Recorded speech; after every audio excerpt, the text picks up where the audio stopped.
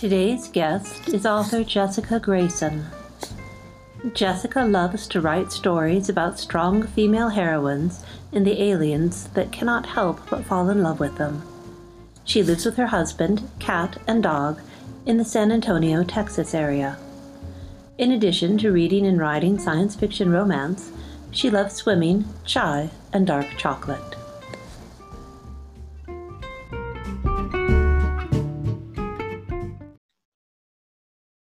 Jessica, what made you want to live a more creative life? Well, to be honest, grief. I lost my parents and my oldest sister a couple of years ago, and it was devastating. So I hit that year mark. You know, everybody talks about, oh, it gets better after a year. Well, I hit that mark and I wasn't any better. And I thought, I need to do something. You know, I need to do something to help me with my grief because I'm just sad so much, you know. And so I remembered, I happened to be like at that time going through my mom's things, and I found that she'd saved like a newspaper clipping from when I was in high school, and it was a short story I'd written, you know. And I remembered her telling me when she read it, she was like, "You should be a writer, Mijita, you know, you do what you love." And I thought, wow, maybe this is it. Maybe this is something I can do that can kind of help me process my grief and take my mind off of this. So I started writing, and it worked. I mean, it's an amazing outlet. It's not just my grief therapy, but it's my joy now. I love doing it. And it just gave me back like this level of joy I didn't think I'd ever have again. So that kind of started me down that path, and I'm glad I went there. That is a fantastic reason. Do you plan your projects in detail or go with the flow? And why did you make that your process? I'm kind of a plotzer, I guess. I have like a sort of vague outline of how I want the story to go. And then I just, you know, as I'm writing it, I kind of see where it takes me. And a lot of the reason for that is actually music. I love music, you know, like Lindsey Stirling, Sleeping at Last, Two Way Rain. I love those people. Their songs are amazing. And I can be driving and hear one of their songs and it'll just inspire this scene, you know? And I'll be like, well, there goes that plot, you know? Because all of a sudden I have this new scene that I have to incorporate that I got from this song. And so I try to stick to my plot as much as possible, but I am a plotter. So I wish I was more of just a straight plotter because I feel like it would go a lot faster, but it doesn't always work out that way. I hear you there. I keep thinking, if I could just plot a little tighter, stay closer to it, surely my word counts would go up.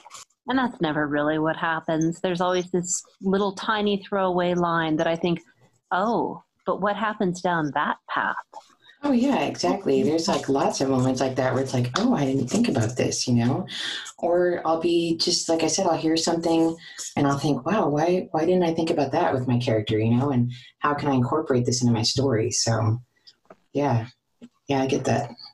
Do you have another job? And if so, what are the pluses and minuses about that?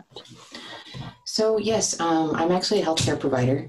The pluses are with that kind of job, you get paid to make a difference in other people's lives. I mean, how great is that? To do something where you're actually helping other people and you're getting paid for it. That's like a win-win. The minuses though, I mean, some days are great, but more often than not, when you work in healthcare, you see people and their families on their absolute worst days. And it can really take a toll on you, like mentally, emotionally.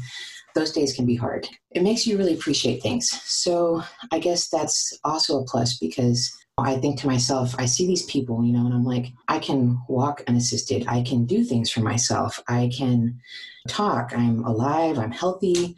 I went to work and I came home today. Life is fragile, and you see that when you work in healthcare. And so me and my husband have this conversation all the time. He's an architect, so it's like pretty much the opposite of what I'm doing, right, in my job. I always tell him, I'm like, you live in this rose-colored world, you know, like we'll be in traffic. And he gets so upset when we're in traffic because we carpool in together. We both work downtown, and he'll be upset about something like, oh my gosh, this traffic is so bad. And I'm like, you know, be thankful. You could be the person in the red car up ahead that caused this traffic jam, but instead you're here listening to the radio, and maybe you're gonna be a little bit late, but you know what? You're doing good. So I guess my job just helps me see the bigger picture and just appreciate things more. But yeah, it can be hard, but it's good. I like it. It's a good perspective on things. Yeah. What is something no one else knows about you that you wish other people knew and appreciated? So the thing is, having been through all this grief, and realizing how hard it is, I will never judge anyone. So if, like, say I have a patient that tells me, you know what, I'm addicted to pills, or I'm addicted to alcohol, or whatever, I'm not going to judge you. I'm going to try and help you, because I know how easy it is to want to go down a path like that just for any kind of temporary relief from the pain, the intense pain. Like I said, working in healthcare, I thought I had these great coping skills and I was ready for anything. But when I lost my family, I realized that was a pain like no other. I was definitely not prepared for that. Grief is an overwhelming monster. And I understand now how easy it is for people to want to numb their pain.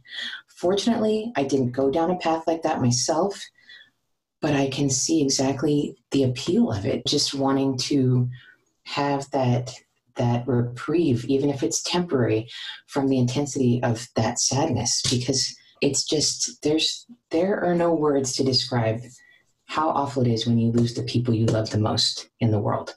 And so I get it. So I will not judge anyone. You talk in the break room with your coworkers and stuff, and you'll hear like, oh, this guy, he's addicted to pills or whatever. I don't know what his problem is. I used to be that person too. Like, what is this guy's problem, or what is this woman's problem? But now I get it. So I'm not going to judge someone. If someone comes to me and tells me, hey, I have this problem, I'm going to do whatever I can to help you, because I get it. It's hard. Life is hard. Life is difficult, and I get it. So I'm not going to judge anyone. What are your favorite inspiration prompts, productivity tools, or creative routines? Like I kind of touched on before, listening to music is a big thing for me. Like I just, I listen to music all the way into work, all the way back from work. And that's, kind of a substantial amount of time in the car because of traffic. 'Cause like I said, I work downtown San Antonio. So songs have inspired entire plot scenes, entire plot lines, entire books. I'm actually working on book 6 right now, and that was inspired by a song. So songs are just a big thing for me. I don't know why that works like that for me, but it does. But I love it. It's good. It's a good process. What 3 things do you wish you'd known earlier in your creative journey? So, okay, I saw this Facebook post that said something effective. In writing a first draft, you need to remind yourself that you're simply shoveling sand into a box so that later you can build castles.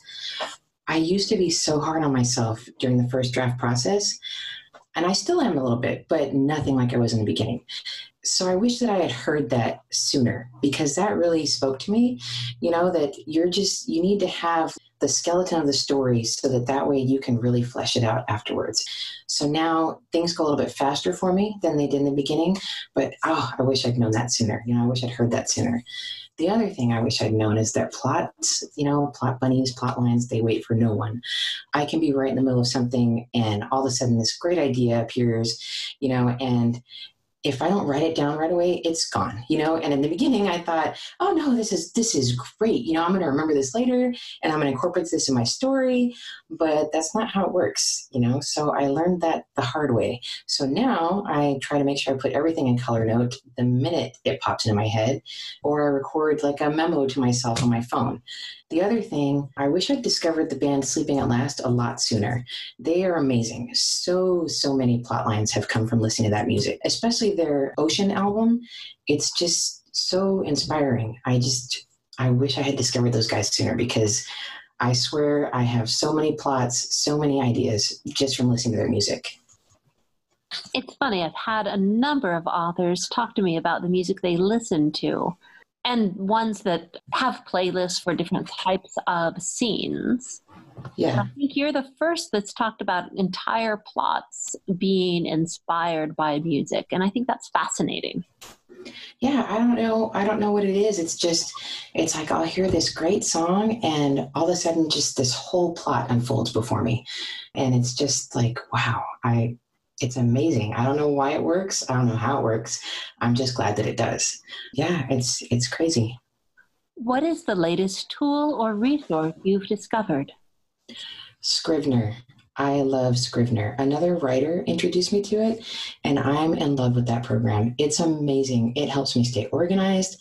It's so structured, and it just makes it so easy to pick up where you left off in the first draft process, you know?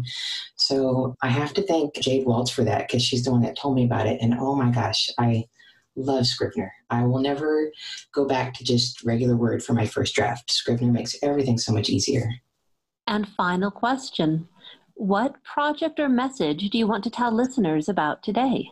I have a new book, The Edge of It All. It comes out March 24th, and it's the start of a series of standalone novels, but set within the same shared universe that Lost in the Deep End is in. It starts off with Elizabeth's aunt. Elizabeth was the heroine in Lost in the Deep End, and it's about her Aunt Lyanna and her Mosaran warrior, Soren. Lyanna was touched on very briefly, like when Elizabeth told Merrick about this aunt she had that had disappeared when she was a child. Her aunt disappeared on a Terran ship traveling back from Mars several years ago. And so this is her story. The thing I love about this book is that it really fleshes out like the bigger universe and the myriad other species that are only briefly mentioned by Merrick in Lost in the Deep End. There's this part in Lost in the Deep End where he gets kind of upset that Elizabeth is even thinking about taking a post on one of the new Terran deep space exploration ships. And she's really shocked at his response, you know, wondering why he's so upset. And the thing is, he's basically telling her, you have no idea what's out there. You know, like your people are so lucky that we're the first ones to make contact with you, you know. And in this book, in The Edge of It All, you'll understand exactly why he reacted that way and why he said that to her. And it's not all bad, you know, but it really does show a lot of the threats that exist in this universe.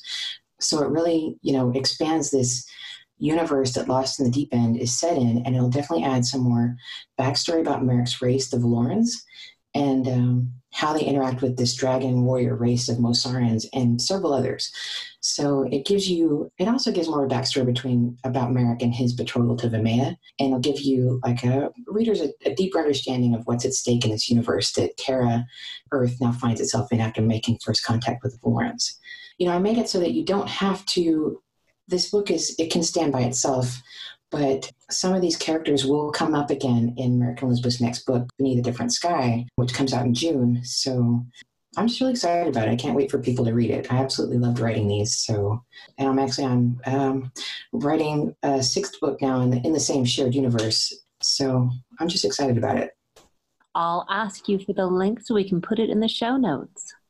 That sounds great. Thank you so much for being on the show today, and have a lovely rest of your afternoon. Thank you. You too. Thank you for having me. I appreciate it.